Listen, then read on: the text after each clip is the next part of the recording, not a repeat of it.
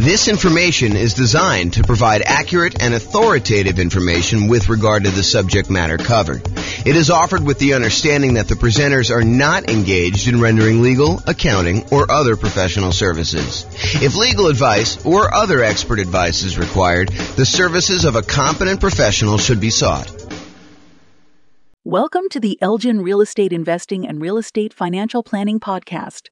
Learn all about investing in real estate in Elgin, Illinois, with a combination of real estate financial planning and modeling with numbers specific to Elgin, plus syndicated, more generalized recordings of live and pre-recorded real estate investing classes.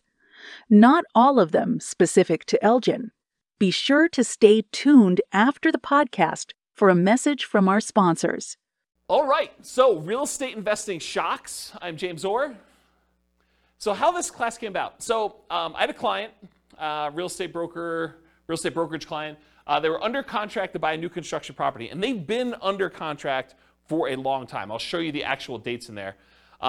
Some new construction, and this was an example of that, had an exceptionally long period where you're waiting for the property to be built. So in this particular case, they went under contract, and the builder said, your property is going to be worked on and finished in whatever it was, 6 months from now or something like that. So they were too far out for them to reasonably pay a fee to lock their interest rates. Because when you lock interest rates more than a certain number of 60 days or something in advance, you're a lender, right? So 60 days in advance, then it's much more expensive to pay for that lock. And there's usually a premium on that interest rate. It's not like you get that best rate. If you lock it within 60 days, you get the best rate. If you lock it more than 60 days, there's usually a cost to it, or sometimes there's a cost to it, and usually the rate's a little bit worse. And so they were like, hey, it's 6 months out, rates are really low. Let's see if they'll go down. I mean, there's always that chance that they'll possibly go down because they've been going down for so long. But they did not lock their rate. So what happened was, they got within 60 days of closing. The builder calls on and says, hey, look, we're about 60 days out. You should probably lock your financing at that point. They call up their lender to lock the rate, and they were shocked. They called me almost in distress, hey, we may not be able to buy this property because it's way, way worse than it was. And so that's what we're going to look at. So this is historical interest rates and where they went under contract. So this is going all the way back to probably 1970 or so. You can see rates were at 7.5. They kind of went up in the early 80s to whatever this was, 18.5 or so. Kind of came down all through the 2000s, all through this. And then by the time they got and went under contract, they were not at all-time lows. That was probably 2021 or whatever it is according to this chart.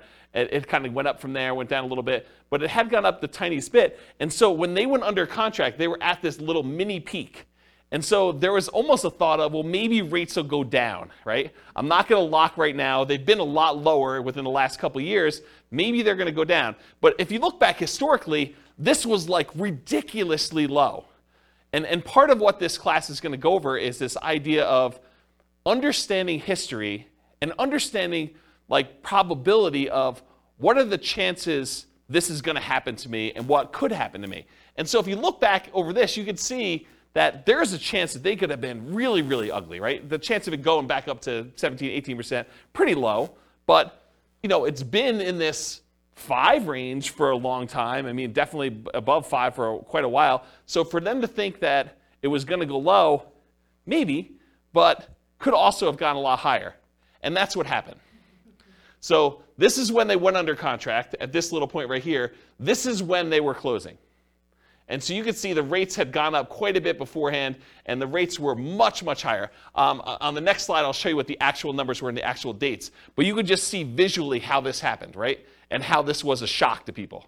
And there's a couple people in this room that experienced this real time where they had something like this happen. They were about to buy a property. You were living in the property, at least one of you guys were living in the property with an option to buy it. And thought, okay, yeah, I'm just going to live here until my year is up because I'm nomading. And then once my year is up, I'll go qualify for a loan. Everything's going to look amazing. My numbers are perfect. If interest rates stay anywhere near where they are, my numbers are going to be awesome. I'm going to be able to buy this property. It's going to cash flow like crazy. This is going to be perfect. And I love the house. And then this happens. And interest rates go up and you're like, oh, I can't do it, right? I'm really, really close, but it just didn't happen. So that's the hard part. Okay. So here's what happened. the rate changed. It went from about 3.55% on February 3rd, 2022, which is when they went under contract, to 5.78%. So from 3.55 to 5.78% by June 16th, 2022. That was an increase of 2.23 percentage points. So it went from 3.55 and it increased by 2.23 percentage points, or a 62.8% higher interest rate. That's crazy. And that's the shock. So their payment went from, and this is just principal and interest, their payment went from $1,929 per month to about $2,500 per month, an increase of payments of 29.6%. So their payments went up almost a third. If you thought you were going to have close to break-even cash flow nomading this property after a year or two, but now you're going to be negative $571 per month, that's shocking, right? You were going to go buy a property, you were going to be break-even. You thought, hey, look, if I'm able to get into this thing 5% down and I'm break-even on this thing in a year, that's amazing. And now all of a sudden you do it and you're like, oh, now I'm negative $571 a month, like negative almost $6,000, $7,000 a year. That's pretty insane. And that was the problem. So that's why this class exists, is I wanted to, while this was shocking, I wanted to put some perspective on all of the things that can come up that are shocking about investing in real estate. Because this isn't the only thing that can be shocking to people. But then also to point out that this shouldn't have been like out of nowhere surprise. Yeah, interest rates went up and that was kind of a surprise and stuff. But to understand that interest rates were at all-time lows and that it wasn't unreasonable for them to have gone up. And it wasn't unreasonable for a lot of these other things to happen. And then what I'm going to talk about is, they're not magic bullet solutions, but sort of like, what could you do to mitigate or to eliminate the shocks that could possibly come up? How can we get rid of some of these shocks? And so I'll give you a list of some things, and maybe you'll think of some other ones. It's the first time I ever taught this class, and so it might get better over time. But the idea is to kind of give you a list of the different shocks, and then talk about how we can mitigate and eliminate those things. So this kind of like interest rate moving up, it's not a one-time anomaly. It does happen. And so these are the last 6 times that we had interest rates increase by more than 1% in a relatively short period of time. So back in October 1993 to December 1994, over a 14-month period, there was a rate increase of 2.38 points. So not 2.83% in that it didn't go up 2%, but it went up, from whatever it was to 2.38 percentage points higher than that. Okay, so home prices during that period of time, they went up 3%. So if you're wondering, hey, if these significant increases in interest rates that we've had, do home prices drop? And the answer is no. So historically, in every single one of these cases, the interest rates went up. The home prices went up. So it went up 3% for that period of time. The number of home sales did go down by 11%. So we sold fewer houses during that period as interest rates were rising. We sold fewer of them, but prices were up during that period. From January 1996 to September 1996, over an 8-month period, we saw a 1.2 percentage points increase of rates, and home prices went up 2% during there. Home sales went down 2%, though. So it means we sold less houses, but they went up in value 2%. Yeah, Ben? Was that 2% over that 3-year period, or is that 2% annually? I think this is a 2% increase in home prices during this period. That's what I think it is. I didn't actually go compile the data. I got this, I think, from Freddie Mac's website. Here's the address. You may want to go read like their kind of like the analysis, how they put it together. But my understanding is that it was 2% over that period of time. Yeah. And this wasn't a 3-year period. It was only 8 months. So January 96 through September 96, it only took 8 months for this to happen. And then it was 2% over that period of time. I thought it was 93 and 96. I was just looking at the start date column. Yeah, so this is start to end, start to end, start to end. So this is the period of time that this rate change happened and what happened to home prices and sales during that period. Got it. I was just looking, I wasn't looking at both columns. Yeah. Does that answer the question then, probably? Because I think that's, unless they annualize this, right? Which I think that it's just during that period. But it's possible they could have annualized it for all I know. It didn't say annualized. Okay, so in October 1998 to May of 2000, that's a 19-month period. Interest rates increased 1.81 percentage points, and then home prices went up 13% over that period of time, and home sales went down 2%. June of 2003 to June 2004, 12-month period, 1.06 rate increase, and 13% increase in home prices, 2% actually increase in home sales during that period. And then June 2005 to July 2006, a 13-month period, 1.18 percentage point increase in the interest rate. Home prices went up by 7%. Home sales went down by 14%. And then November 2012 to December 2013, that was a 13-month period, 1.11 percentage point increase. Home prices went up 11%, and home sales went down 2%. Yeah, go ahead. What's our current one?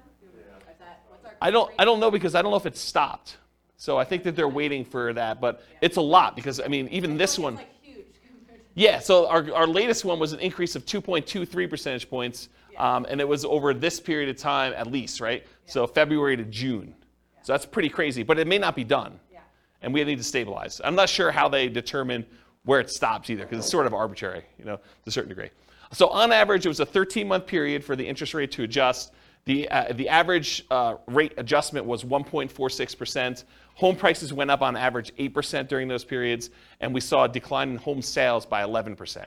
So, which, if you look at this, right, it's not a shock. I mean, it shouldn't be a shock that this happens, right? It was a shock to them because we weren't thinking about it, and you weren't thinking about it. You went under contract. You're like, oh, maybe they'll go down. Interest rates have been up a little bit from where they were in the bottom.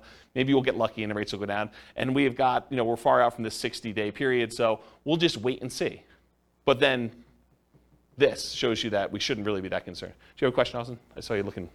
No, I was just speculating. This is a guess. I wouldn't think it would be done currently because there's a potential still another hike coming. So until that, we know if that's going to change anything or not. I wouldn't think that this go around this year would be finalized yet. I wouldn't say finalized. I was just thinking like our current number is bigger than any number on that list. Yeah. And so probably in a year, if it keeps going up, it will be worse.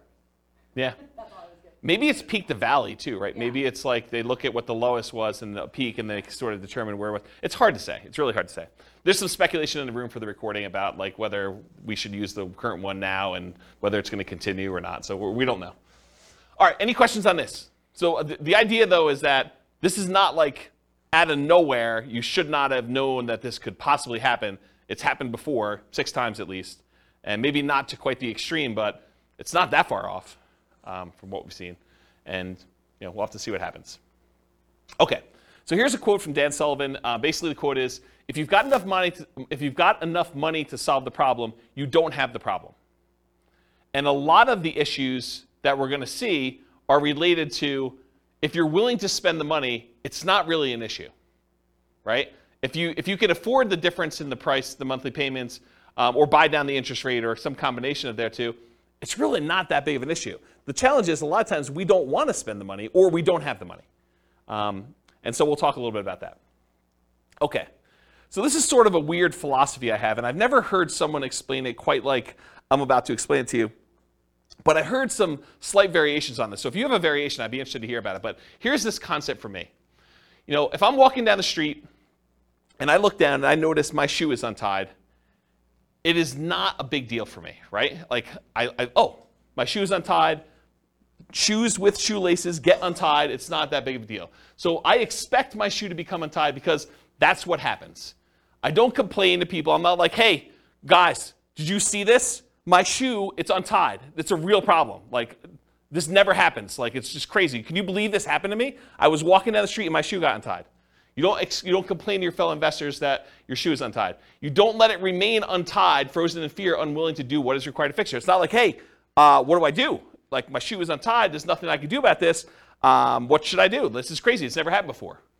And you don't swear off wearing shoes forever because they've become untied. It's not like, oh, last time I'm ever wearing shoes, this is a big deal. I'm just not wearing shoes anymore. I'm going to go get Velcro. Or I'm going to not wear shoes with shoestrings or something like that. I just bend down, I tie my shoe, and I go on with my life because shoes become untied. And when I use this analogy, it's like you want to get yourself to the point where all the things that we know that can happen with real estate is like your shoe becoming untied. You got to expect it. Interest rates go up. Prices go up and down. Rents go up and down, vacancies happen, roofs go bad, air conditioners go bad, tenants wreck properties, properties values go crazy and they go up and you do really, really well. You sell properties, you make huge profits. I mean, all these things happen, both good and bad in real estate, and they should not be a shock to you. So the same thing happens with real estate investing. These shocks will happen. You should expect them to happen. You don't need to complain to everyone. You know that these things have happened. You should not be frozen in fear when they happen. You should do what is required to resolve the issue, and you should not swear off investing in real estate because they happen. So it's this philosophy of you got to get to the point where mentally it's like your shoe got untied. You got to trivialize it such that, okay, tenant's not paying rent. I got to do something about that. I call up the attorney, we do the eviction, or whatever it is that you do, you just deal with it. It's like your shoe gets untied. It's not a big deal. You got to just work through it. Interest rates go up. All right, I didn't quite get the rate I wanted, or you're under contract, you're more than 60 days out in new construction, you're like, oh, interest rates went down. That's good. It's like, your shoe's automatically getting tied for you in some ways, right? It's like good things happen to you. Does this make sense? Have you heard a version of this philosophy before where it's sort of like presented like this? Okay. All right. If anyone does, I'd be interested to hear about it. So non-shocks. So these are often shocks because you did not and sometimes expect them. Either you did not expect them or you didn't know to expect them. But you probably should come to expect them. A lot of things we're going to talk about tonight, they're going to seem like, yeah, that makes sense, but I don't always think about it when I'm doing the thing, and so I forget about it, and then when it's a shock to me because it happens, right? So this is thinking about things probabilistically, not this will always happen or this will never happen, but there's a chance, a small chance that this could be really ugly. There's a large chance that this is going to be fine, and there's a medium-ish, smallish chance that something could happen and it makes it, inconvenient where I have to bend over and tie my shoe. Okay? So what are the chances you'll need to deal with this, and what do you do if it does happen? And here are some examples of the shocks that we're going to cover. All the contingencies you have in your contract, they're there for a reason. Things that you can terminate a contract on, that's why you can terminate, because sometimes you discover things while you're under contract that you were not as you expected. They're shocks to you. So we'll talk a lot about those. All the maintenance you have on properties, all the repairs you have in properties, and capital expenses that come up with properties. Guys, roofs go bad. You should budget to have to spend $5, $10, $15, $20, $50,000 on a roof. Whatever it's going to cost you to replace a roof, you got to know it's coming. Got to know ACs go bad. You got to know furnaces go bad. You got to know that flooring wears out. Kitchens get outdated or wrecked or destroyed by tenants sometimes. Bathrooms get destroyed. It's part of the thing. Your shoe becomes untied. Roofs go bad, right? So you can't complain when you have a roof go bad. You just have to budget, plan, and spend the money to replace the roof. That's part of what you need to plan for. All the property ownership issues. People slip and fall. You get sued. Neighbors complain. They do irrational things. They'll come over your house without you knowing, without you expecting them. All that crazy stuff. So all the property ownership issues, all the property management issues. At some point, someone's going to claim that you treated them unfairly. Even if you do treat them fairly, they're going to feel slighted in some way. Tenants are not going to pay rent sometimes. Even if you do the best job at screening tenants, all these things are going to happen. I'm not trying to be negative about it. It's just be a realist. Realize that this stuff occurs, and you got to treat it like it's a shoelace. Like, okay, I got to deal with that. I'm just going to deal with it. I'm going to tie my shoe and move on. All the natural disaster and accident issues. So there's going to be hurricanes, there's going to be earthquakes, there's going to be floods, there's going to be other stuff, things that you did not expect could happen to your property are going to happen. They could be small probabilistically, but they're possible to happen. All the asset protection issues. So all the things about slip and falls and people suing you and perhaps challenging your ownership of properties, multiple properties, or you getting in car accidents and people coming after you for that. All the stuff you deal with in normal everyday life exists. So just be aware of that. So including all the different things we're discussing in tonight's class. There are reverse shocks, as I've hinted at before. Sometimes shocks go in your favor. Home prices go up while you're under contract. Interest rates drop before you can lock in financing at a reasonable rate. The $10,000 roof repair you thought you were going to have to make when you're under contract to buy a property turns out to just be a minor patch job for $500 that buys you 5 more years.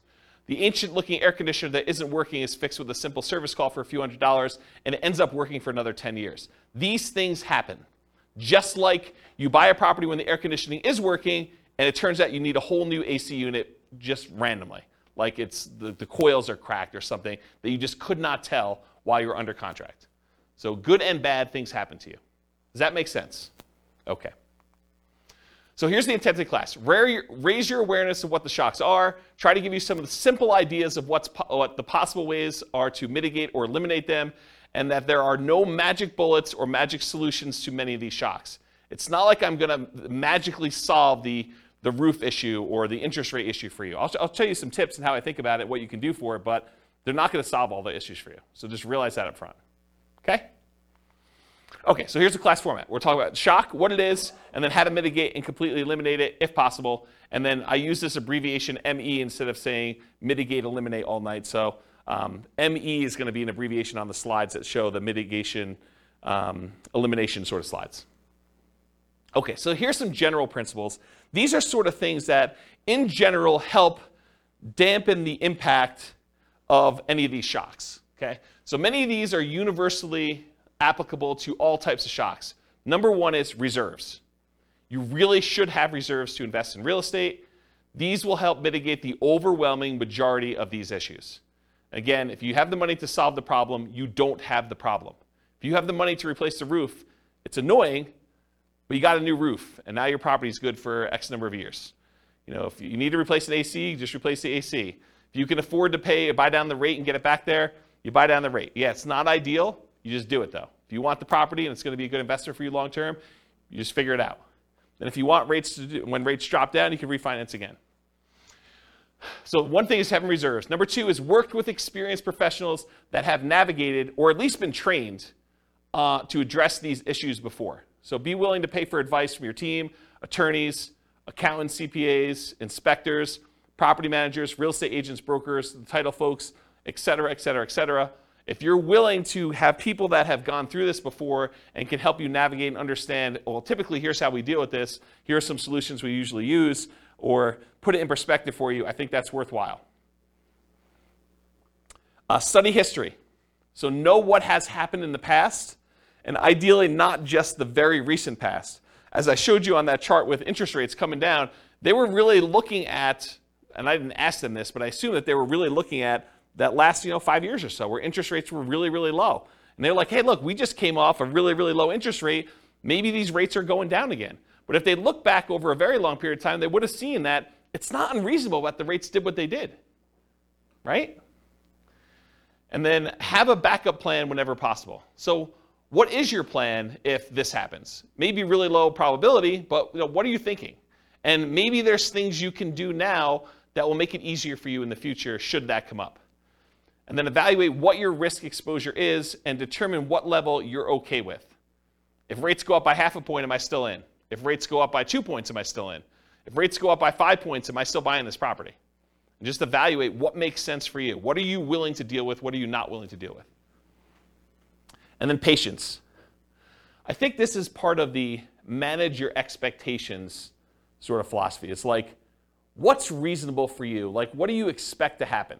Do you expect every property that you go to buy that you will have no things come up on inspection, or that you'll never have a property go vacant, or you'll always be able to get the rent you estimated when you buy a property, or that rents always go up? You could always rent it for more than you rented it for the previous time.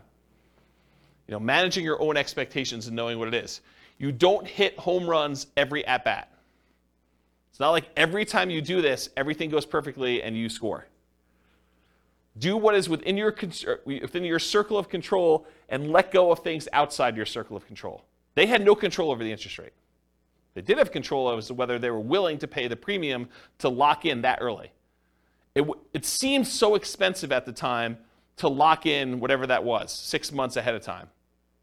But it was probably, in retrospect, not that they should have done this, but in retrospect, it probably was cheaper than what they ended up paying. That was within their control. And then remember this concept of expected value. If you've not heard this before, it's a pretty interesting phenomenon. It's kind of like a math way of thinking. If you have aces, you're playing poker, and you've got 2 cards down. If you've got aces and someone else has 2-5 offsuit, you have the odds in your favor if you have aces and they have 2-5. And if you kind of played out an infinite number of hands, more times than not, the aces will win. And so you have an advantage. Your expected value, your expected chance of winning with the aces is much higher than someone who has a 2 and a 5 in their hand. However, can someone who has aces lose? Yes. Yes, they can. So the idea is that they can have the advantage. Everything could be going in their favor, but they could do everything right, but they can still not have things go their way and they could lose. What's crazy to think about sometimes, though, is the 2-5 offsuit can also do everything wrong and still win. Right? They could go and play the hand completely wrong, but the cards that they get dealt in the middle of the table end up being 3, 4, 5. And that's what's hard to understand.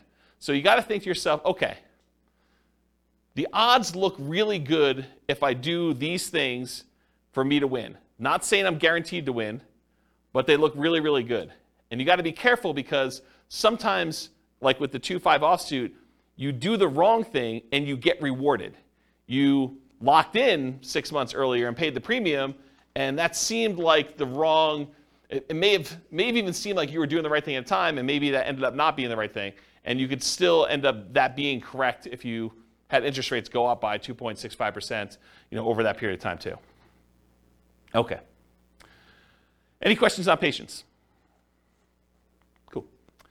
So I'm going to go over some different groups, the stuff before you buy a property, the stuff when you're under contract, the stuff post-closing once you own a property, some things specific to selling, and some extras. I think there's only one extra that I've gotten here. So that's the groups we're going to do. So let's go over before you buy. And some of these, once I go over 1 or 2 of them, they're similar enough we're going to be like, okay, we already know that. All right, so you're out looking for a property to buy. You find an amazing one. You want to put in an offer, and maybe even do put in an offer, but you find out there are multiple offers. This could be a shock to you. If you've never been in a market where you have multiple offers on a property, or you've never bought a property before and realized that the really popular, very desirable properties sometimes get more than one person bidding on it, you may not be ready for this. Anyone who's kind of been buying a property in the last 2 years has been like, oh yeah, multiple offers here, we see 20 of them. But if you're brand new, you haven't seen that, could be a shock to you. If you are looking for the best of the best properties, why would it surprise you that other people also like that property and want it too? So it should not be a shock. So here's the mitigate or eliminate thing with multiple offers.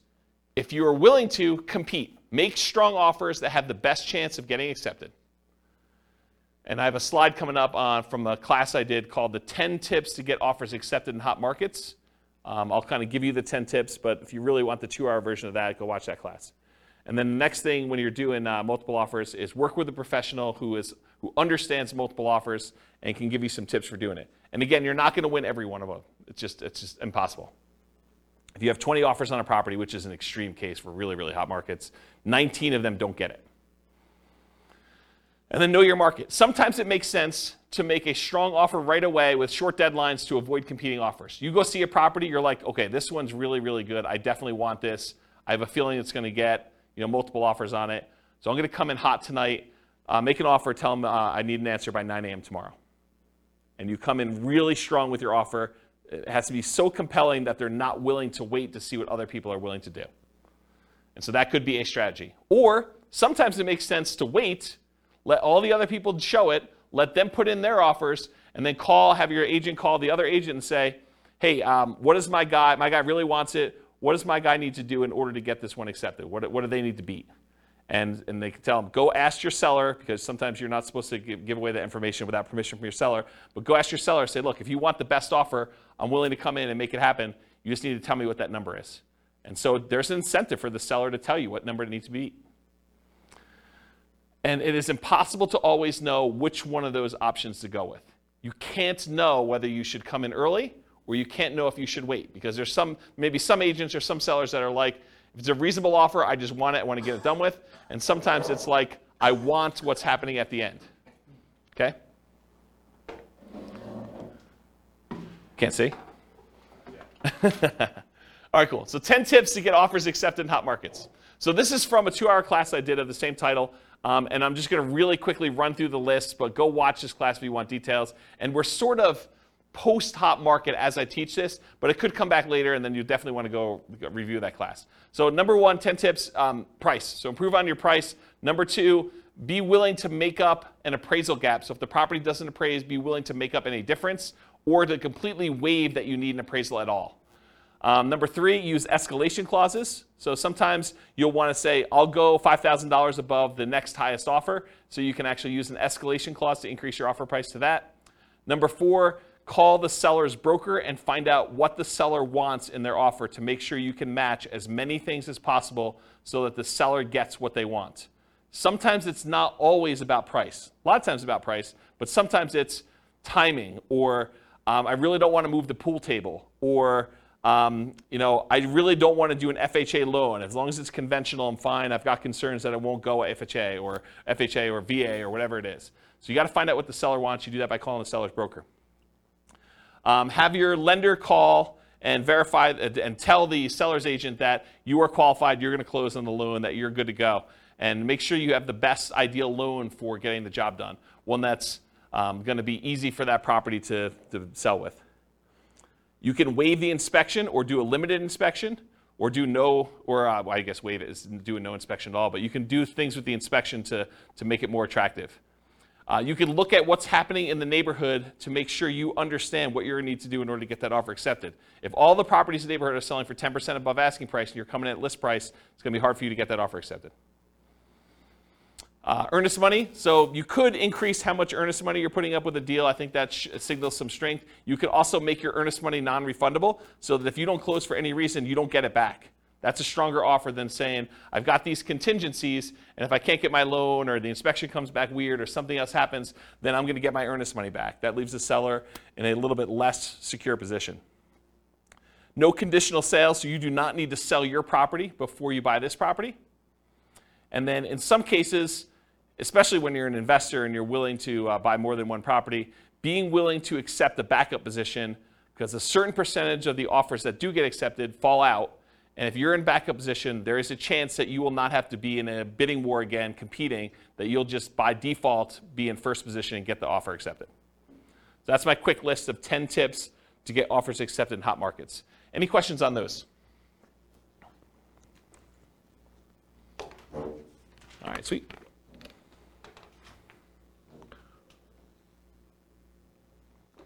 All right, cash offers. So you're making offers where you're getting loans to purchase the property, but you keep getting beat out by cash offers. For some people, this is a shock. They're like, hey, look, I'm offering $10,000, $20,000, $30,000 over asking price, or maybe you're just asking full price. Whatever it is, you're making really strong offers, but they're not accepting your offers. You're like, what do I need to do? I offered $30,000 above asking price, and you wait 30 days and you see the property close and it didn't sell for $30,000 above asking price, but you were getting a loan and the person that bought it paid cash. So you're seeing that you're being beaten out by cash offers. What do you do about that? That's a shock for some people, by the way. They're like, why is this happening? It's frustrating. So same stuff for getting offers accepted in hot markets. Do as much of that as you can. You might also evaluate whether you're willing to pay the cost to use a service that allows you to make cash offers.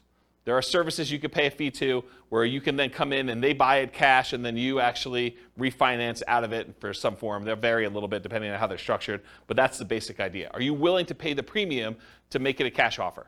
Then maybe you don't need to go $30,000 over.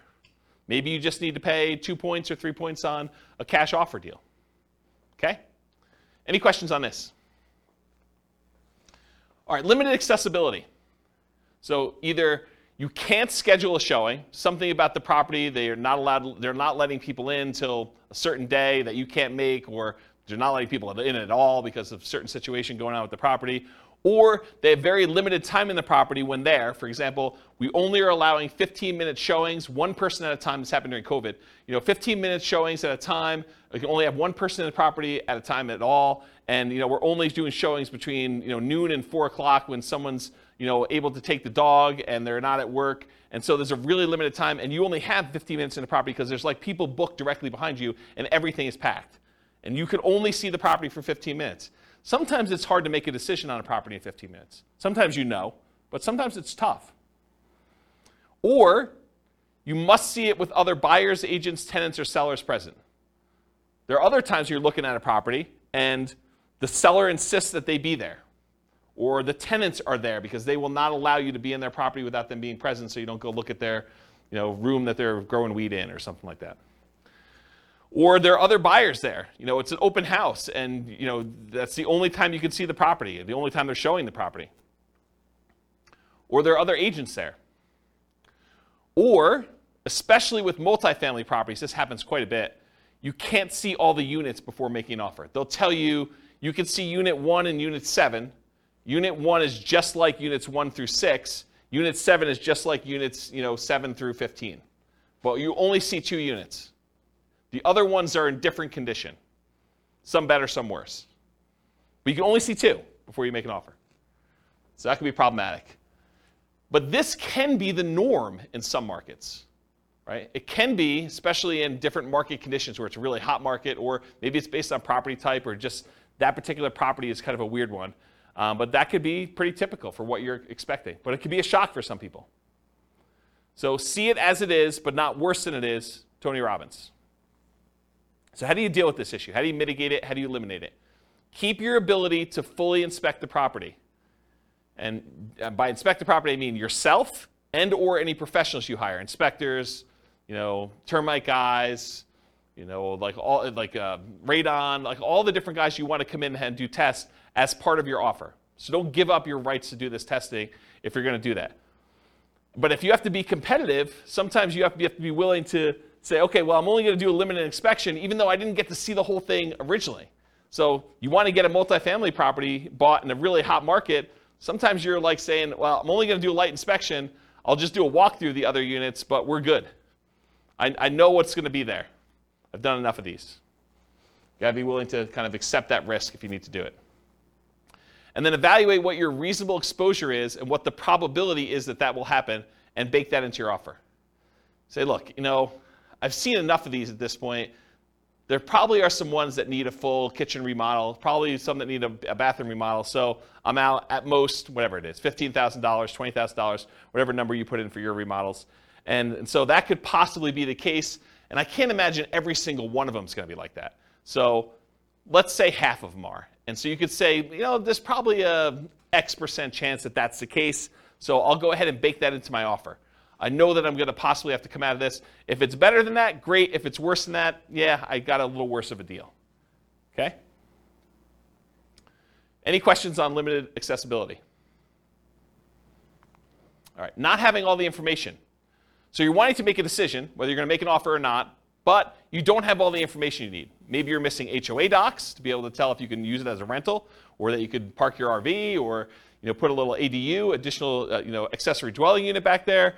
Maybe you're missing solid rent comps. You're just unable to get rental comps for this particular property. You really want to call your property manager. They're not open until Monday.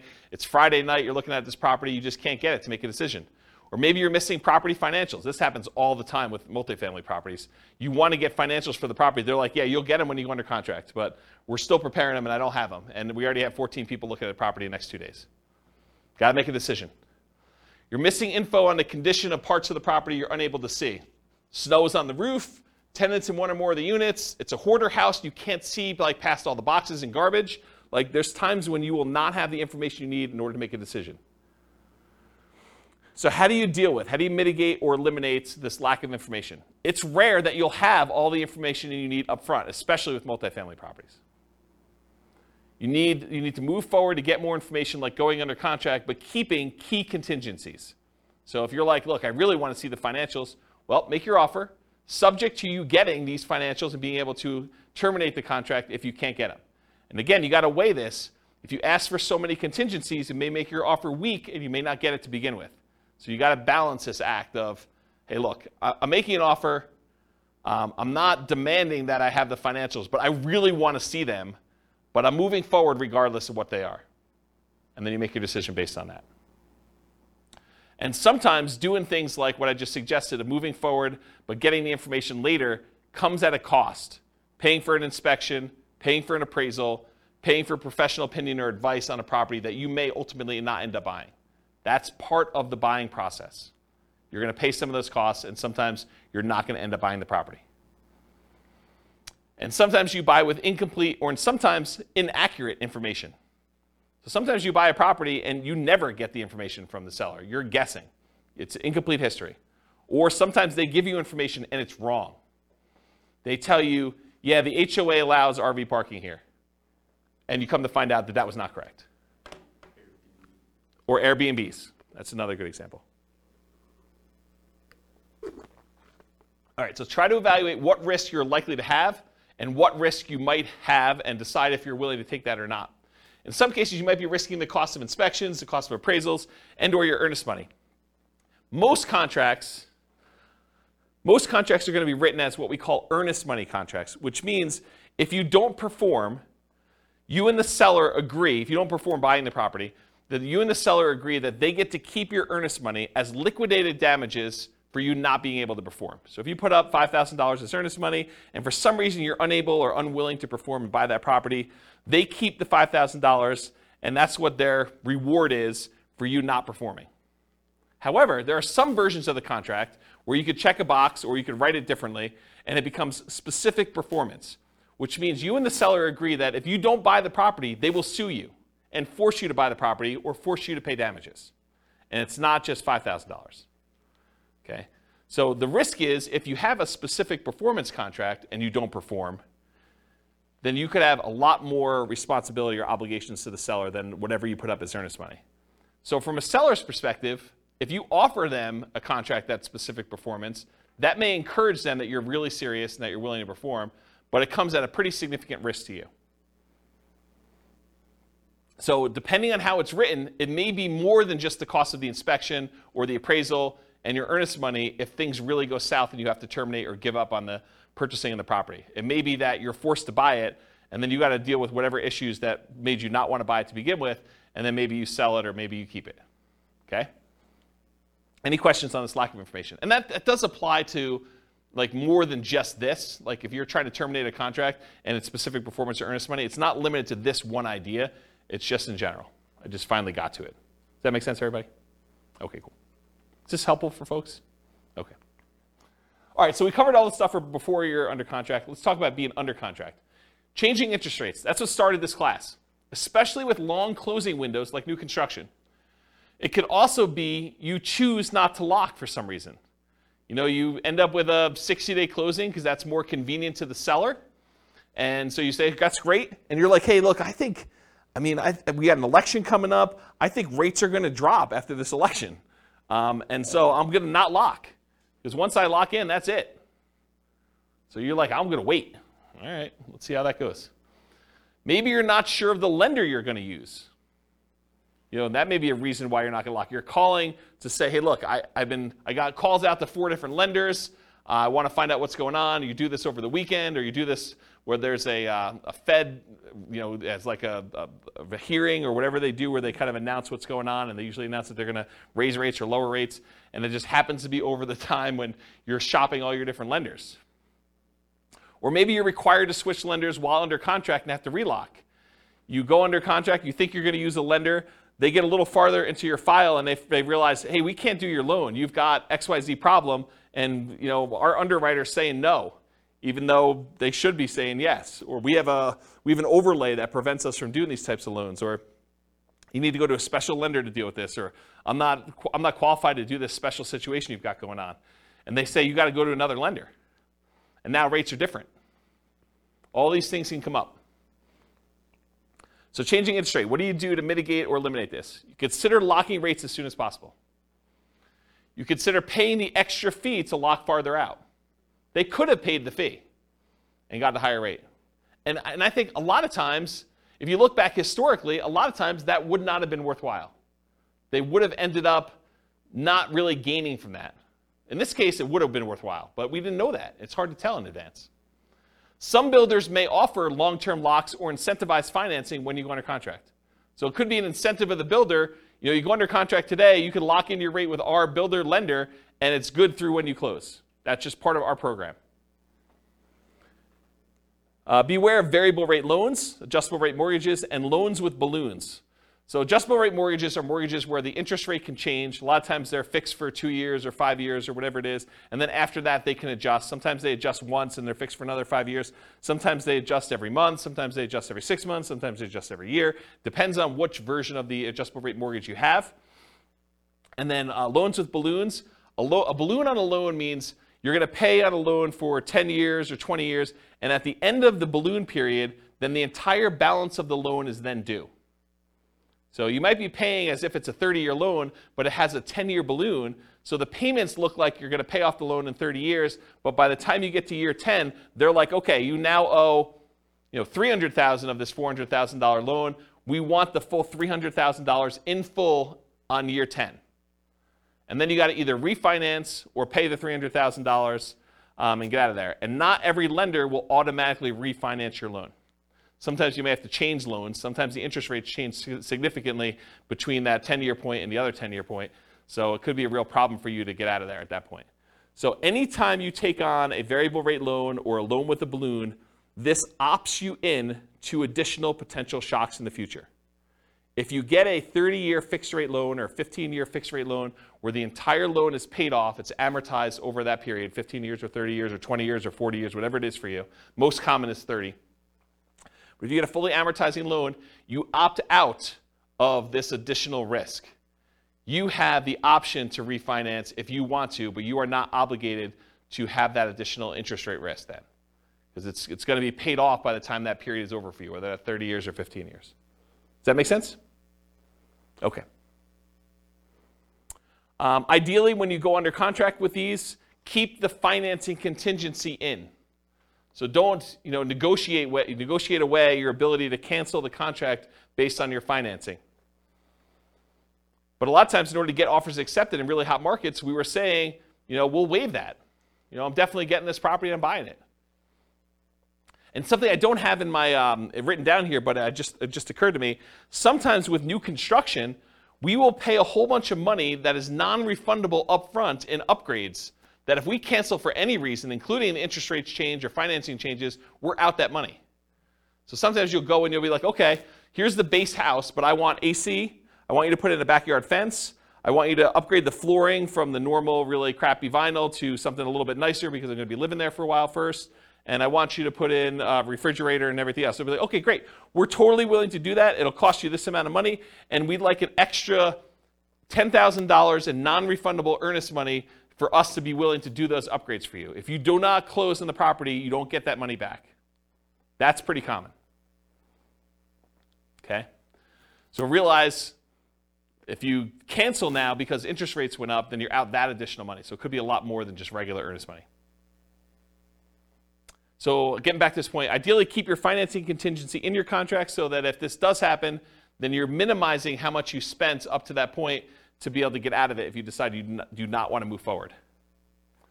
Another point here, if you could not lock now, and now if you could not lock and now you can't make the numbers work, you may need to terminate. So if for some reason you were unable or unwilling to lock, and now later on the rates don't work for you, you may need to terminate or try to renegotiate if applicable. So you've been under contract for a while. Maybe the market's softened a lot where the builder's having some struggles getting things under contract. It's possible they may come in and say, look, we really want you to continue buying this property. What if we gave you $5,000 to buy down your rate to help out? It's not going to buy it down to what it was, but maybe it helps you a little bit. Maybe you negotiate that. Or maybe it's with a seller who's like, look, the market's very different than when you went under contract with me. I really want you to close this thing out because I'm going to buy something else. I've already got 1031 things picked out, or maybe I'm moved and I've already bought my new property, but I really need to get this thing sold. How about I knock off $5,000, or I pay $5,000 in seller concessions to help buy down your rate or something? You couldn't renegotiate if it's possible to do that. Of course, if you do cancel for some reason, you might be at the cost of any inspections you did, any appraisal money you spent to that point to get the appraisal done, any earnest money if you're outside of your ability to cancel without getting your earnest money back, and maybe some other out-of-pocket costs. Beware of specific performance contracts, as we discussed before, where you are telling them that you guarantee that you're buying the property, otherwise they can sue you to perform and force you to buy or force you to pay damages. Any questions on this? A general question not Yeah. related to this. Yep. But what's the average amount of time for a new construction to be completed in Fort Collins area? It varies. So it depends on the builder and how backlogged they are. Some builders will actually build spec homes where they're building them in advance and you could buy it within 30 days. And then other builders are such that they have not broke ground yet on the property, and other ones they're in different stages where they can say, look, these 5, we've already dug foundations and they're going to framing. These are already framed. And so depending on which one of those you buy could be a different time. And some of the other ones where they haven't dug ground yet, it could be like, hey, we're going to get to this one, but it's in phase 2, and phase 2 is not going to start for 3 months, and then it's going to be 6 months from when we actually do that. So it could be really long time. Right. But you would still only get 60 days for lock-in rate for the loans. That's correct. A lot of times you are limited to how far out you can lock unless you're willing to accept a higher interest rate or pay a fee, or both. Right. Yep. Yeah, so there's trade-offs when you're doing this. Do you pick one that's going to be ready in 30 or 60 days and think that, I want that? Or is there something really special about this lot that you really want this one and you don't like the models they have on the lots that are there? Maybe it faces the wrong direction for you. Maybe it's only a couple of bedrooms, or maybe, the prices are different. There's all sorts of variations as to why you might wait. So it's really tricky. Okay. That make sense? Yeah. All right, cool. Any questions on this? Sweet. Inspection issues. So in most cases, you'll be inspecting the property after you go under contract, often with the help of your team, home inspector, for example. Sometimes this might also include disclosures from the seller, including due diligence documents like leases or property disclosures where the seller tells you everything that they know about the property, at least in theory.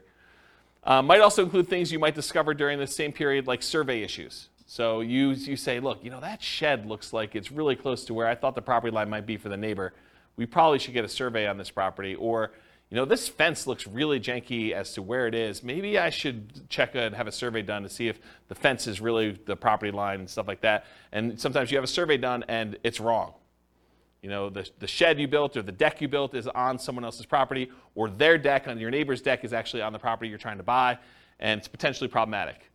Or shared driveways get kind of weird in some cases. There's all sorts of weird stuff that can come up on this, and sometimes you don't find that out until you're under contract.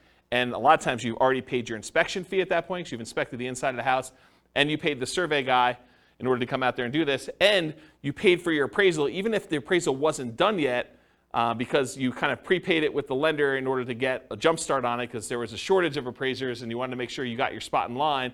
And so now you're out, inspection, survey, and appraisal for a property that you may be terminating on or that you got to negotiate on. So that could be a shock to you. You just got to realize that up front. Okay? There are going to be things that come up on a property on inspection. So this should not be a surprise to you. You are going to find things on the inspection. That's what the inspection is for. Okay? The inspection is to get a second set of eyes, a professional's eyes, or 2 or 3, depending on whether you're going to bring in specialists for other things like radon and asbestos and meth and mold and all things like that. You might get more than one inspector's eyes on it or as a professional. Maybe even contractors give you opinions about what things are going to cost and what things need to be done for certain issues you may see on the property. So you're going to have these things done, and you're going to find things that you did not know. You'll be like, oh, I didn't know that. I'm glad you told me that that's going to cost $20,000 to fix. Now you know. Typically, you're not going to be negotiating things you saw or discovered before you made your offer. So if you saw that there was no kitchen sink, you should not be negotiating for a kitchen sink once you make your offer. You saw it, you made your offer based on not being a kitchen sink there. Does that make sense? And that goes for a wide spectrum of things. Okay, that's it. And even with the inspection, sometimes your inspector is unable to do something. Like it snows around here, and sometimes the roof is covered with snow. Your inspector cannot inspect the roof when it's got covered with snow. So if you're buying a property and you have a really limited inspection window, unless you extend out the ability to inspect it for snow later or something like that, or sometimes it's under snow for 30 days, not as much around here, it's highly unusual. But if that's the case, that's problematic. You may be buying a property that you've never seen the roof for. Okay, so how do we mitigate or eliminate these? Reasonable expectations. If you're buying a 20-year-old property and the roof's never been replaced, you or your team should realize it's going to need a new roof soon. Just makes sense. So for you to be surprised by that or shocked by that's problematic. Keep your ability to terminate and negotiate in a contract. Might be out of the cost of an inspection, maybe an appraisal in some cases, maybe your earnest money depending on how you structure it. But you want to make sure that you have what you need to be able to negotiate these things if things come up. If it's not something acceptable to you, even if the seller could or would address it, then with the advice of your team, terminate. So make sure you understand what the repercussions are. But if you're like, hey, look, even if they did move the shed. There's something weird about that. I don't want to be involved in it anymore, or whatever. If they could fix something that you had an issue with, then you have to make that decision. And then negotiate legitimate shocks, not just trivial things. So realize that up front. Any questions on inspection? Cool. Can't qualify for a loan. So you're about to buy a property, you're getting a loan. Ideally, you got pre-qualified with a lender, a quality lender, before going under contract. Ideally, more qualified than them just telling you, but you telling them, hey, I make this much money, I have these debts. They say, it sounds like you can qualify for about a $500,000 house. That's not the level of qualification I'm talking about. I want them to pull your stuff. I want them to put you through the system. I want them to tell you that provided you can get me this, this, and this, then you're qualified. And you say, I can definitely get you this, this, and this, and you're very confident you can do that. That's the level I'm talking about. Maybe even more if you're able to. While under contract, you discover you no longer qualify for the loan. So something happens that prevents you from getting the property. And it could be any number of things. Credit change, something happens to you where, a medical bill you thought you paid pops up and all of a sudden it's not done. You're like, this is problematic. It's going to take me a little time to get this fixed out and work through it. Or maybe I don't have the money to pay the bill anymore or whatever. Your income changes. Maybe you get, what's the opposite of promoted? Demoted. You get demoted and you get put in a lower position job or something like that. Or you have to change jobs. Unfortunately, while you're under contract, you have a loss of job or something like that. If you have a significant injury or an accident that prevents you from working, if you get divorced while you're under contract to buy a property, or you have a death of a spouse, these types of things can happen, and they could change your situation and prevent you from getting the loan. So, if you can't qualify for the loan, how do we mitigate or eliminate that? Prevention. Work with quality lenders up front that can qualify you ideally before going on a contract. You don't want just some fly-by-night lender telling you, yeah, you probably can qualify for about this, and then you find out later you cannot. But even then, occasionally something unexpected will come up. So especially for things that may be more likely for you, for example, job loss when you know your company has been downsizing, what's the backup plan if that should happen? So know in advance, hey, if for some reason I do get downsized, I'm terminating. Or we're going to have mom and dad co-sign or whatever your backup plan is for you. Or at a minimum, what's the cost to me if this happens, and am I okay with that? What's it going to cost me in inspections and appraisals? And there are some cases, it's very rare, where a lender will eat the appraisal if for some reason you don't qualify for the loan. It's pretty uncommon, but in some cases they do. I know of one credit union around here that does. Actually, I know of another bank that does too. There's 2 banks that I could think of that do that, but I don't think of anyone else. Do you know of anyone else that does that? Yeah, it's pretty uncommon. So be super careful about that, and you could lose your earnest money. Sometimes there are deadlines for you to object to being able to get acceptable financing, and sometimes that deadline will appear days before your closing. So imagine for a minute they say, hey, look, your loan objection deadline is the 25th of the month, and we're closing on the 30th of the month. So there's a 5-day period when you cannot get your earnest money back if something happens to you. If you lose your job in that 5-day window, you don't get your earnest money. Because your last day to object to you not being able to get the loan was the 25th. But your closing is set to be the 30th. So if you get in a car accident, get injured, get divorced, something happens to you or your job, credit score changes significantly enough, all those things can impact it. I had a client once, was under contract to buy a property, and they got married while they were under contract. And when they went down to the bank to open up a joint checking account, because they were buying the property together. It was like, they're getting married, they're going to buy a house. Went down to the bank to open up a joint checking account, and the banker, very innocently, and to help them, I'm sure, said, would you like overdraft protection on your checking account? They're like, yeah, that sounds good. Let's do overdraft protection. So they went and did that. They opened up, by getting overdraft protection, they opened up a new line of credit. It changed their credit score enough where they barely qualified for the loan because it actually gave them a hit to their credit score. So be super careful. Talked about that. All right, cool. So what happens if you can't get insurance on a property? Sometimes you can't get insurance at all. You go to buy a property and you realize this is uninsurable, not able to get insurance at all. More commonly, you might not be able to get reasonably priced insurance for the property. You'll call down to insurance and they'll be like, hey, so this is a weird property and it's got ABC going on with it. in order to get insurance, it's going to be 3 times what you thought it was going to be. You're like, whoa, that is expensive. So be aware that that can happen. Sometimes properties are in flood zones, and you might not know they're in a flood zone. It's not like there's water on the ground in flood zones all the time, right? It's flood zones because it occasionally gets flooded. So flood insurance can be expensive. It might be more expensive than you thought it was going to be based on location, age, composition, history, something like that. So be aware. Other one on here is fire. Fire? There's a lot of places that will not insure homes because of how what they're considered in terms of property. Like if you were in Netherlands or other areas, it can be really hard to insure. So they could not insure them because they're in some type of fire area where like forest fire or something like that? Yeah. Yeah, that's kind of what I was saying about location, but yes. Yep.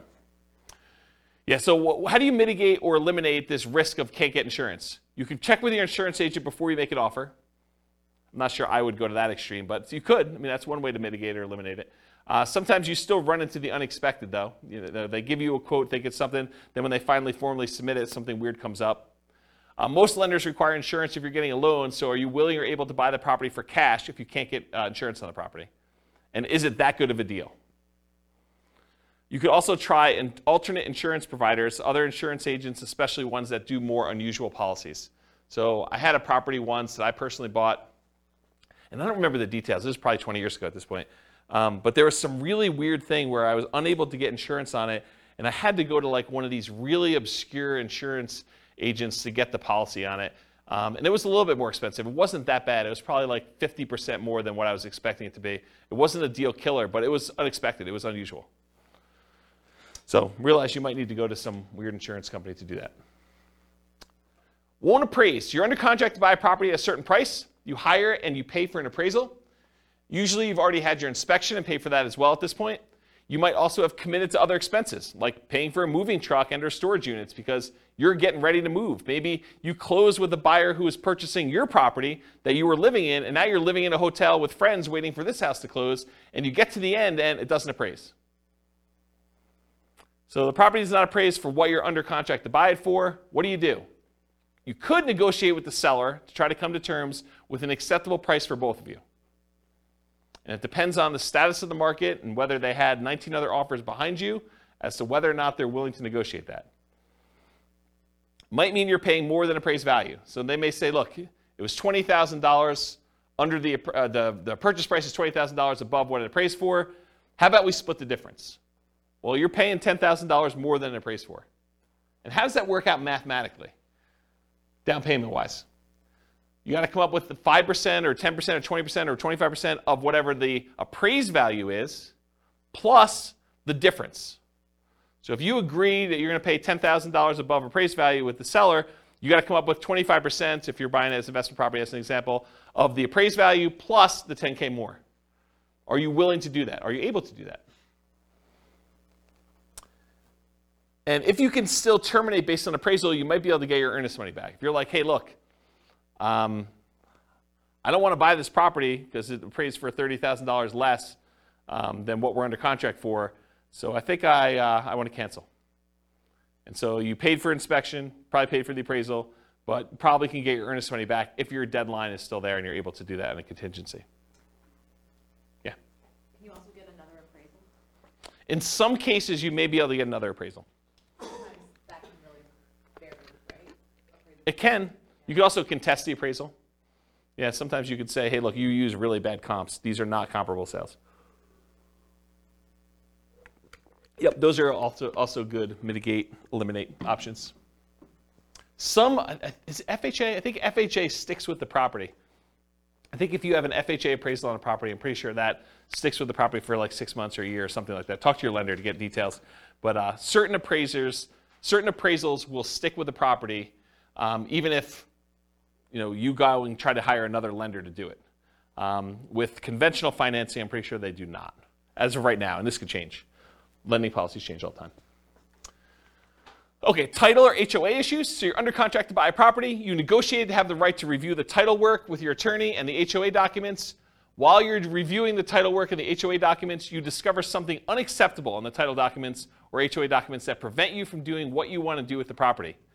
For example, having an RV or being able to do short-term rentals or being able to have rentals at all or something like that. Or that you feel could impact you when you got to resell the property later. So maybe it's not something you're worried about, but you're like, hey, that's going to be a problem because this property is sort of built for X, and it turns out you can't do X with it based on something in title or something in the HOA documents or something like that. So something comes up where you're unwilling to do this. As a side note, this is like one of my little weird pet peeves. Is your real estate agent competent to review title work for you? Are they trained on how to review your title work and tell you what is going on with it, whether there's a problem in there or not? The answer is no. We do not get trained on title work. Title work is an attorney type thing. It's a legal thing. So your real estate agent is not qualified. So you should not rely on your real estate agent to review your title work. All right, so how do you deal with, mitigate and eliminate title HOA issues? So in some cases, the seller could do something to solve the issue. You can negotiate with the seller to try to come up with terms that are acceptable to you to fix or mitigate the issue. For example, if you thought you were going to be able to park an RV on the property, but the HOA says you can't, then would you be okay with an X dollar discount instead? That could be a possible solution. If you could still terminate based on title or HOA, you might be able to get your earnest money back, often out the costs up to this point, whatever that is, inspection, appraisal, etc. Any questions on this? Cool. All right, post-closing. What if you can't get rent? Can't get the rent you thought you were going to get. You bought a property with the intention of renting it, traditional buy and hold, short-term rental, nomad, whatever it was. You now own the property. You've already gone through closing, everything you've got in hand, but you can't quite get the rent you thought you were going to be able to get. That's a shock, right? I thought I was going to get $2,000 a month. Can't get it. Maybe it's $1,800. Maybe it's $1,500. Lower than expected. The market's softer than expected. Maybe you just, fewer people applying. Maybe it's poor time of year. You've got a property and you're trying to rent it over Christmas. You closed right after Thanksgiving, and now you're trying to rent the property between Thanksgiving and Christmas. Good luck. It's a soft time of year. You get poor feedback from the previous tenants or guests. Maybe you got really bad ratings on Airbnb for that. Maybe you got, there's a new website comes on where tenants get to rate the quality of the properties, or maybe that exists in your marketplace, and you got really bad reviews. Could be a problem. So how do we deal with this? We evaluate all the different ways to improve cash flow on rental properties from another class I taught, How to Improve Cash Flow Workshop, How to Improve Cash Flow Workshop, the class. So for the sake of time, I will talk about a couple of these, but I'm not going to run through them all in detail. There's a 2-hour class on this literal thing, and there's a checklist for it. But things like subdividing your property into multiple units to get more rent than you thought you were going to get, renting upstairs and downstairs separately as an example, renting by the bedroom or bed, rent parts separately like garage, community pool, RV parking, RV and backyard, add services like high-speed internet. That's not interest, it should be internet. Offer the property to a tenant buyer on lease option, lease purchase, or agreement for deed to increase income, reduce maintenance, charging pet rent, charging fence rent or carpet rent. They want new carpet, you charge them extra rent in order to pay for that, or extra rent for something else the tenant desires that you install. Let's see here. Maybe change the term of the rental agreement, daily, weekly, monthly, or basically go from a long-term, year-long lease with monthly rentals to short-term rental in order to increase rent. Maybe charge weekly or bi-weekly instead of monthly. Include done-for-you services like lawn care, snow care, removal, house cleaning for an extra fee. Can I convert it to a duplex, triplex, or fourplex or more? Can I rent out the property furnished to get more rent? Can I start marketing earlier and start a higher, more aggressive price to test prices? So all these different things. There's a couple slides on this. So go watch that 2-hour class. I'll put a link to it in the show notes. But there's a lot of stuff you could do in order to increase rents on that. All right, next one, undisclosed issues. You find out about undisclosed issues after closing. So you buy the property, you close, you're all excited, you walk with your keys, you go pull your car into the driveway when you get there, and the neighbor comes over and is like, hey, I am so glad you bought that meth house. We were really concerned it was going to be another drug dealer coming in. I'm so glad you guys bought that. And you're like, what are you talking about? This was a meth house? Oh my gosh, I didn't know that it was a meth house. That's a real problem. So you find out about something undisclosed after your closing. The seller may or may not have actually known.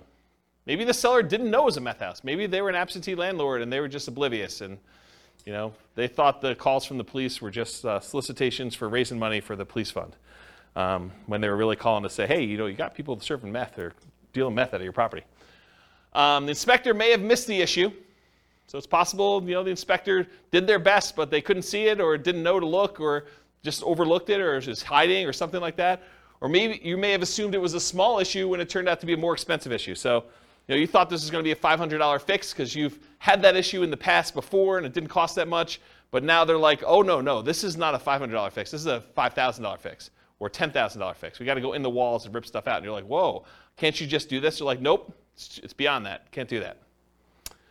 So some common ones might be repairs or unable to use it the way you intended.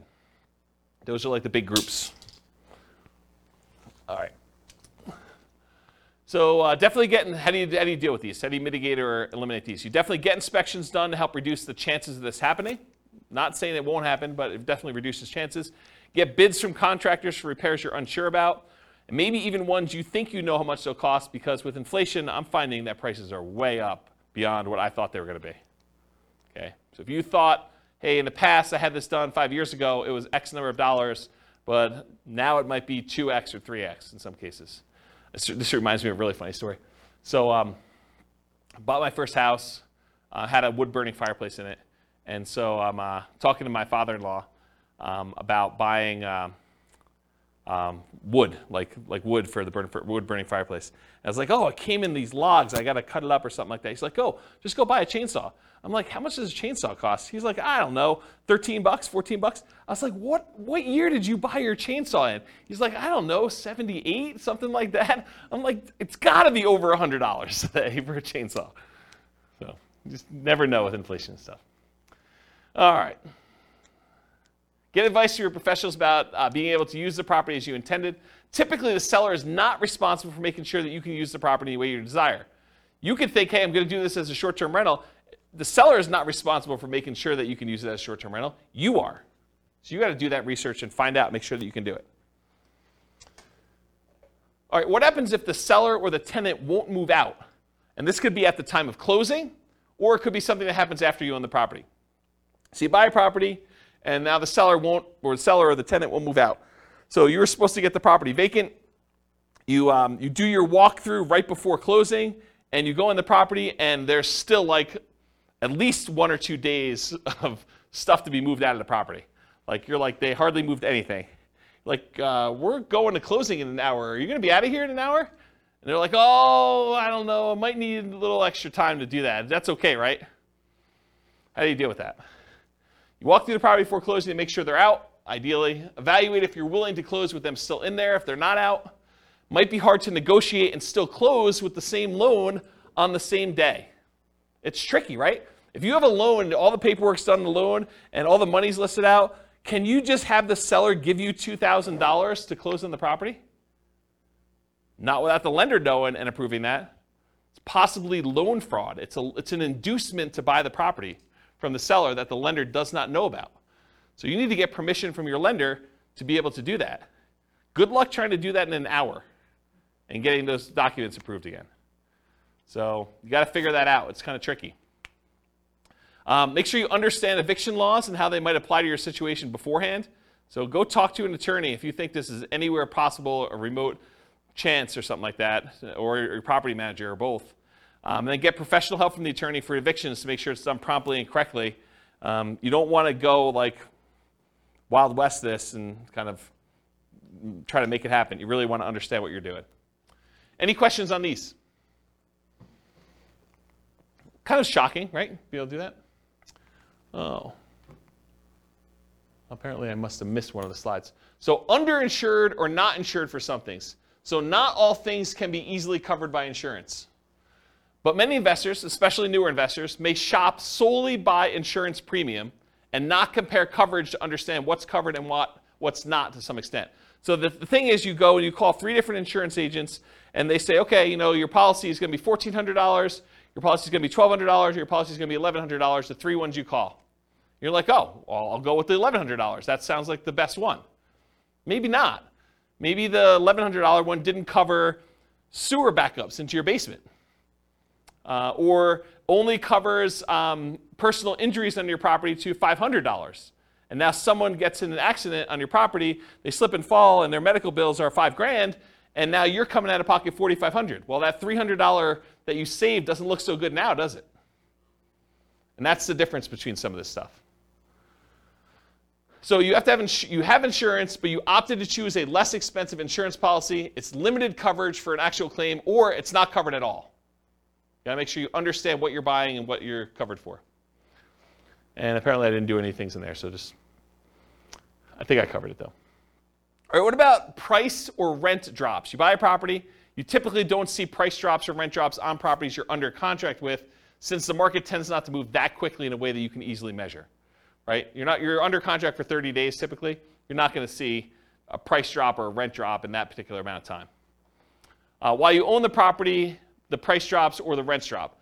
So change your strategy to one that has longer term perspective. Convert a fix and flip to a long-term rental as an example. So if you bought a fix and flip and you're buying a property, and for some reason you're unable to sell it for the profit margin you wanted, maybe you decide to convert it to a long-term rental, hold it for a year or two until you have the profit margin you want, and you fix it that way. Okay? Change the use to improve the value. So you were using it one way, long-term rental, now you change it to short-term rental.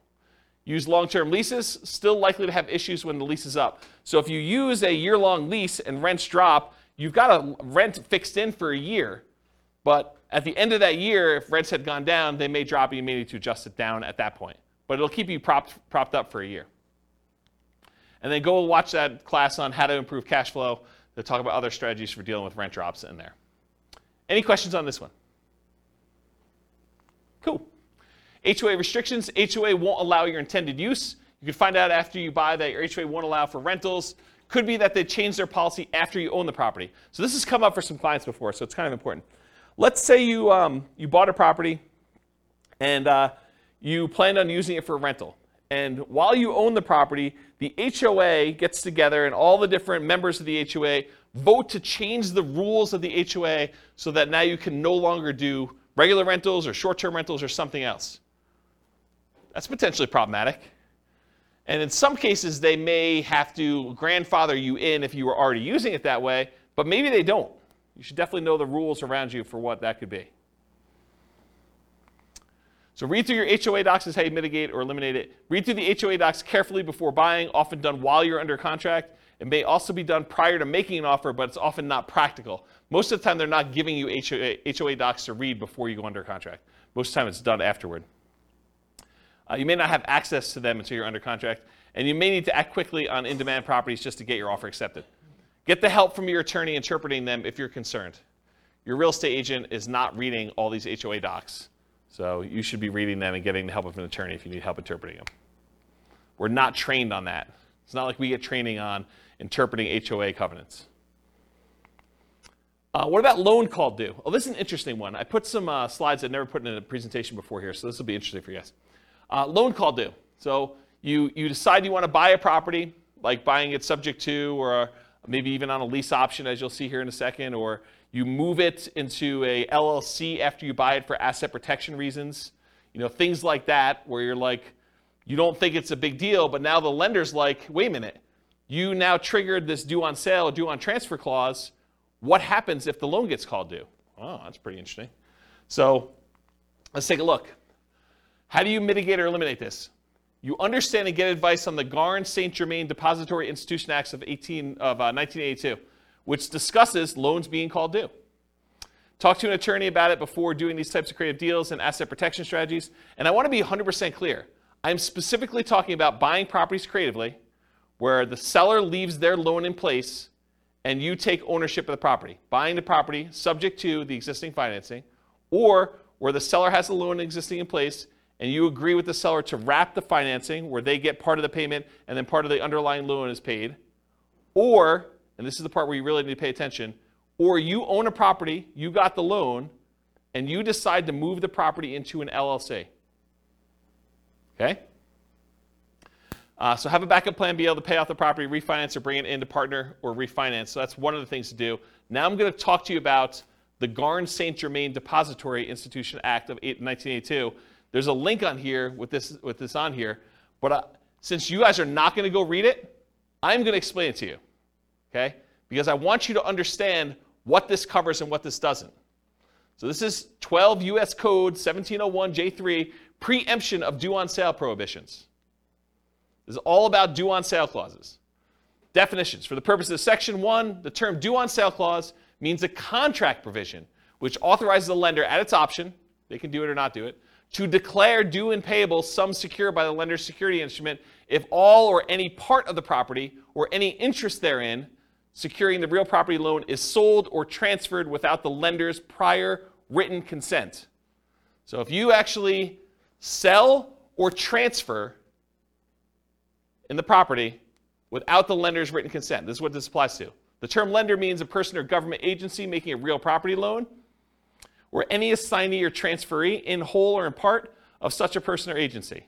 The term real property loan means a loan, mortgage, advance, or credit sale secured by a lien on the real property, the stock allocated to a dwelling unit in a cooperative housing corporation or a residential manufactured home, whether real or personal property, and the term, the residential manufactured home, means a manufactured home is defined in section blah, blah, blah, which is used as a residence. The term state means a whole bunch of other stuff. I'm going to ignore that line. All right, so let's get into this.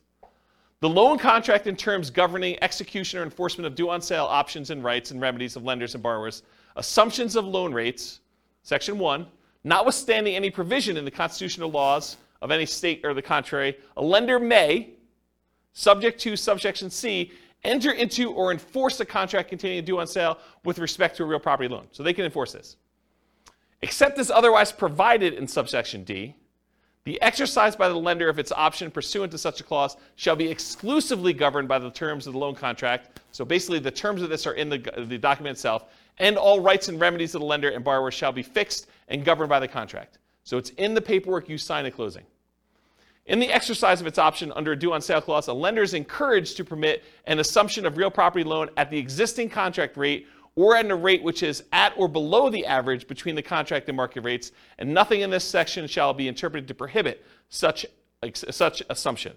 So basically what they're saying is, hey, if you're taking a property over subject to, the lender is encouraged, according to the law, to permit you to assume the loan at a rate that is at or lower than what it is.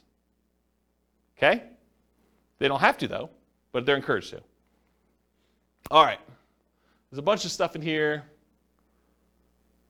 I'm going to see where I want to start reading. I'm going to skip some stuff. But, so it talks about the dates that these come into play, basically any stuff before 1982, which is no longer really relevant. So I'm going to skip that part. It says respective properties originated in national banks or credit unions. That's what it applies to. Does not apply to, it does apply when they have successors or transferees. So here's something interesting. So does not apply pursuant to subsection. A lender may require any successor or transferee of the borrower to meet customary credit standards applied to loans. So they may require you to have a credit report and apply to the loan. And the lender may declare the loan due and payable pursuant to the terms of the contract upon the transfer to a successor or transferee of the borrower who fails to meet such customary credit standards. So if you don't qualify for the loan to assume it, the lender could say, then all of it's due. That's their solution. A lender may not exercise its option pursuant to a due on sale clause in the case of transfer of real property, which is subject to this subsection where the transfer occurred prior to that date. I probably didn't need to read that one. Okay, that's good. Here we go, though. This is where it gets really crazy. Okay, here's where the exceptions are. Exemption of specified transfers or dispositions. Have you guys ever heard this concept? Like, if you're going to go buy a property subject to, or you're going to move something to an LLC, as long as you kind of do it into a trust, everything's good to go, right? We're going to see about that. All right, so the lender may not exercise its option pursuant to the due on sale clause upon 1, the creation of a lien or other encumbrance subordinate to the lender's security instrument, which does not relate to a transfer of rights of the other occupancy of the property. So if you get another loan on the property, you get a second mortgage, does not trigger due on sale. 2, the creation of a purchase money security instrument for household appliances. You get a loan to buy household appliances, does not trigger due on sale. A transfer by device, descent, or operation of law on the death of a joint tenant or tenant by its entirety. Someone dies, they transfer ownership of the property, that's exempt. The granting of a leasehold interest of 3 years or less. If you rent the property for 3 years or less, that does not trigger the due on sale clause. However, I'm going to continue reading. Not containing an option to purchase. If you do a lease with an option, that triggers the due on sale clause. Says it right here. If you do a lease option, it triggers the due on sale clause. A transfer to a relative resulting from the death of a borrower. So you die, you want to give it to your kids, that's cool. Doesn't trigger the due on sale. Transfer where the spouse or children of the borrower become an owner of the property. That does not trigger the due on sale clause. A transfer resulting from a decree of a dissolution of marriage, legal separation agreement, or from an incidental property settlement agreement by which the spouse of the borrower becomes an owner of the property. You get divorced, one owner owns it, or something related to that, doesn't trigger it. A transfer into an inter vivos trust. This is the one we were talking about, right? A transfer into an inter vivos trust in which the borrower is and remains a beneficiary, and which does not relate to a transfer of rights of occupancy in the property. So yes, if you transfer into a trust where the seller still is the beneficiary of the trust, that does not trigger the due on transfer clause. But what does? You transfer into a trust, and then that trust's beneficiary is someone other than the original seller, the original owner of the property, that does trigger it.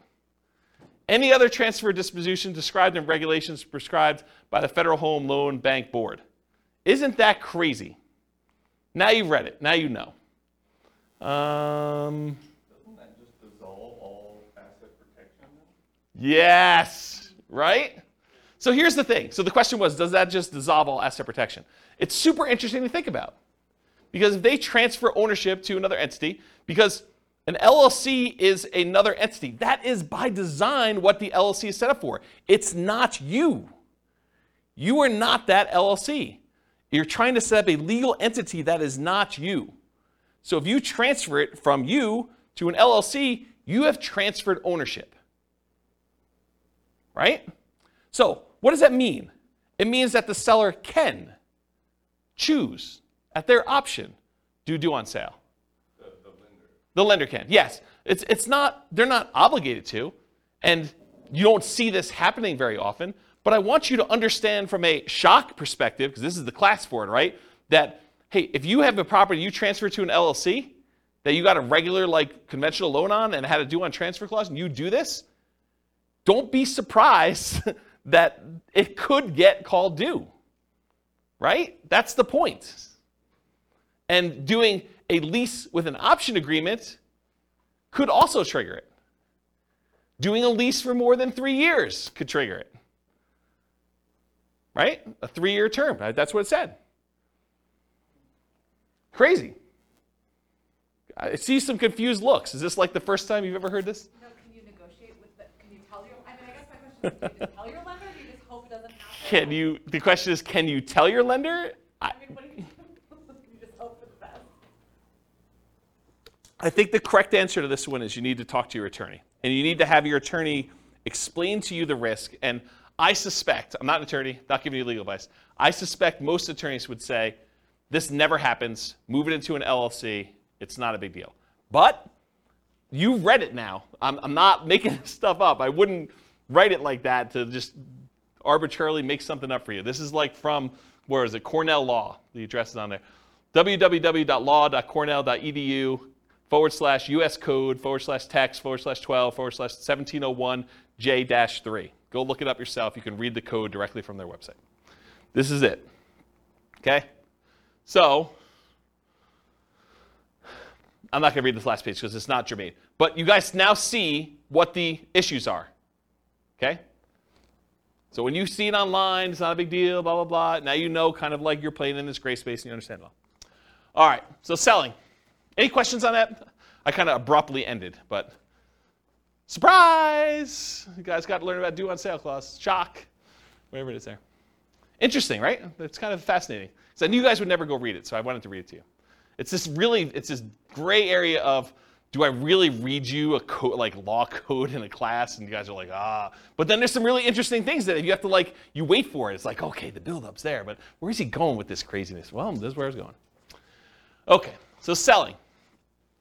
What if you're selling and you get no offers? That's a shock for a lot of people, especially when you're used to getting 20 offers. You're trying to sell your property, you're marketing it or hired a professional market for you, and you're not getting offers on it. So how do you mitigate or eliminate that? Increase your marketing, improve the desirability of your property, and I define that as change the price, improve the price in some form or another, improve the condition of the property, make it more desirable for them to want to buy it, or improve the terms or financing available for the property. Those are really the three levers you can pull, right? You can increase exposure, get more people looking at it, and hopefully you find the one that wants to buy it. You can change the price to attract more people to it. You can change the quality of the property itself, or you could change the terms upon which you're selling it, or the financing is another way of saying that. So you could bribe them to get better financing. If they couldn't afford the $2,000 a month P&I payment, you could pay $5,000 to buy down their interest rate. Now it's $1,900. Now it looks more attractive. That type of idea. Any questions on this? Buyer backs out. You're trying to sell a property. You got a buyer on the hook. They're under contract to buy the property with you. What happens if they don't go through with it? They're marketing property for sale, find a buyer, buyer backs out.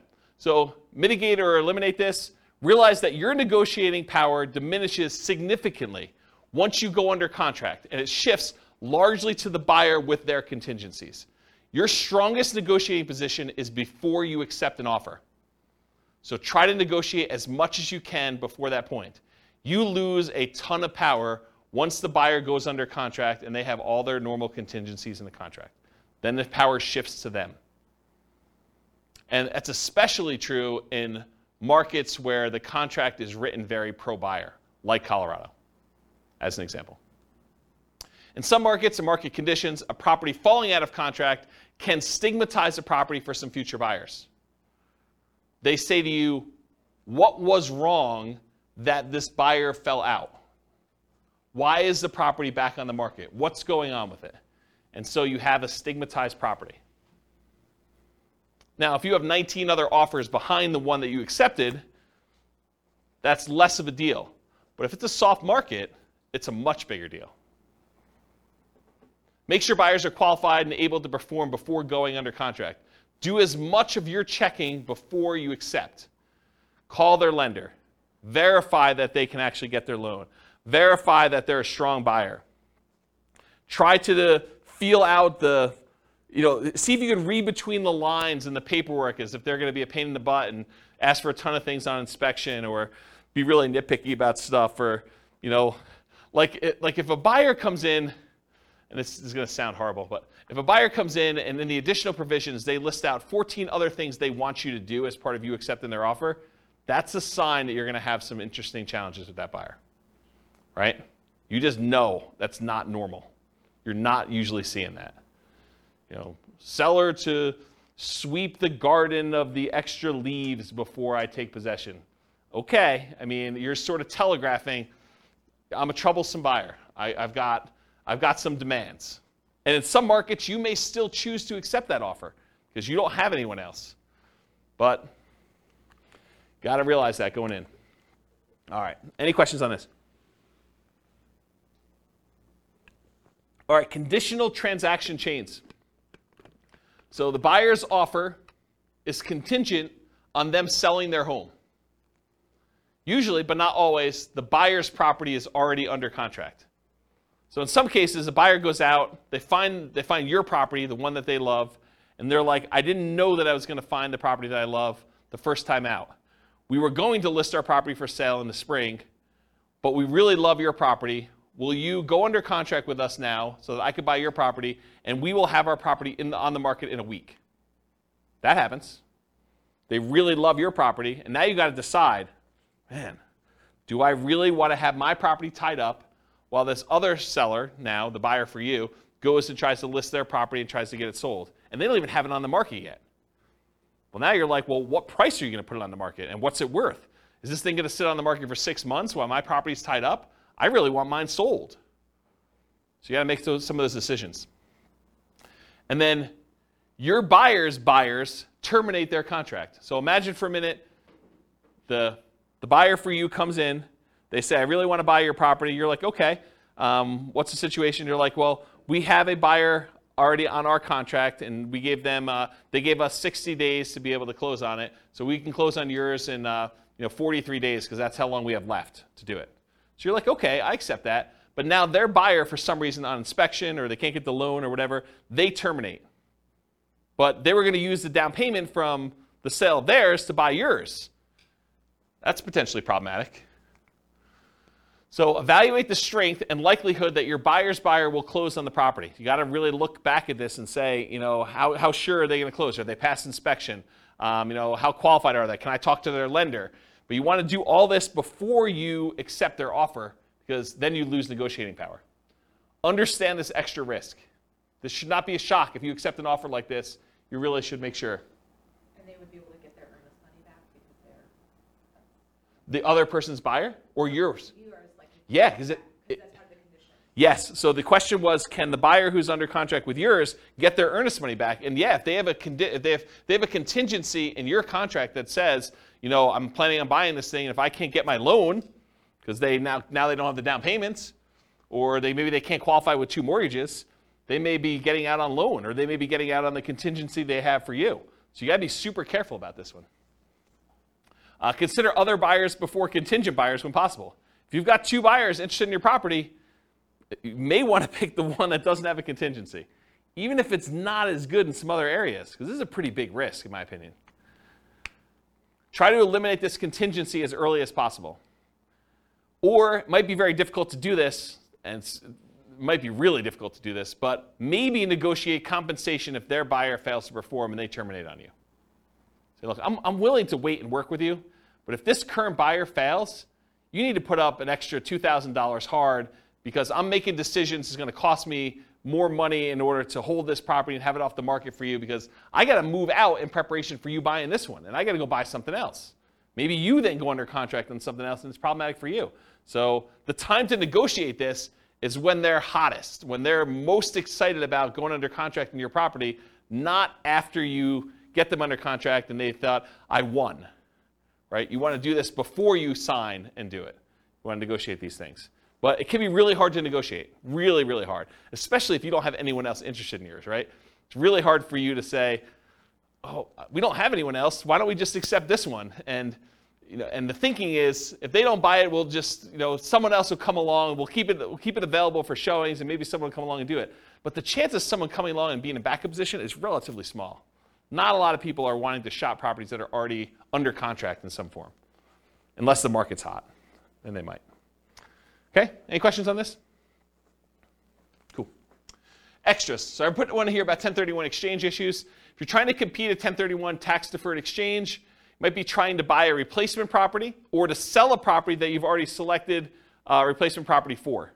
So you're like, hey, look, I really want to buy this new building. I'll have to go sell my old building in order to be able to 1031 exchange into this new one, and I'm trying to work that out and the timing of it. It's higher stakes in a lot of cases because there can be significant tax consequences for you.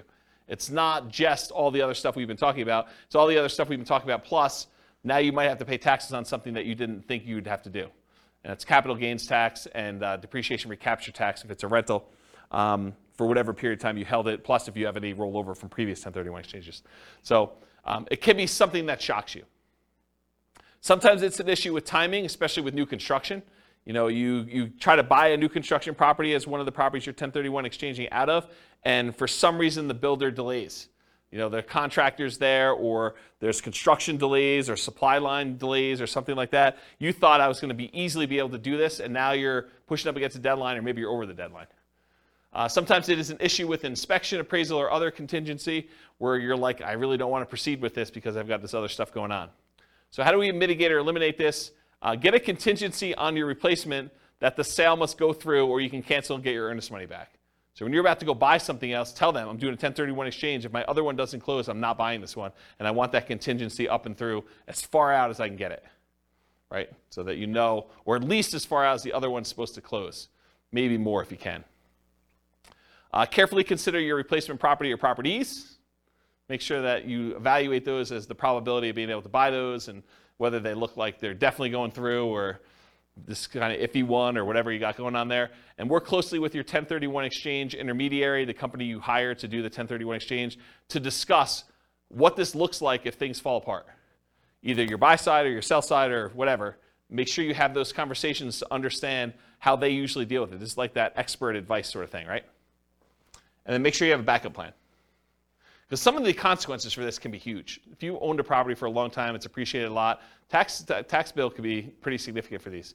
So we're not just talking like, I got I got to pay $500 extra a month on a rental property because the interest rate went up. This can be order of magnitude higher.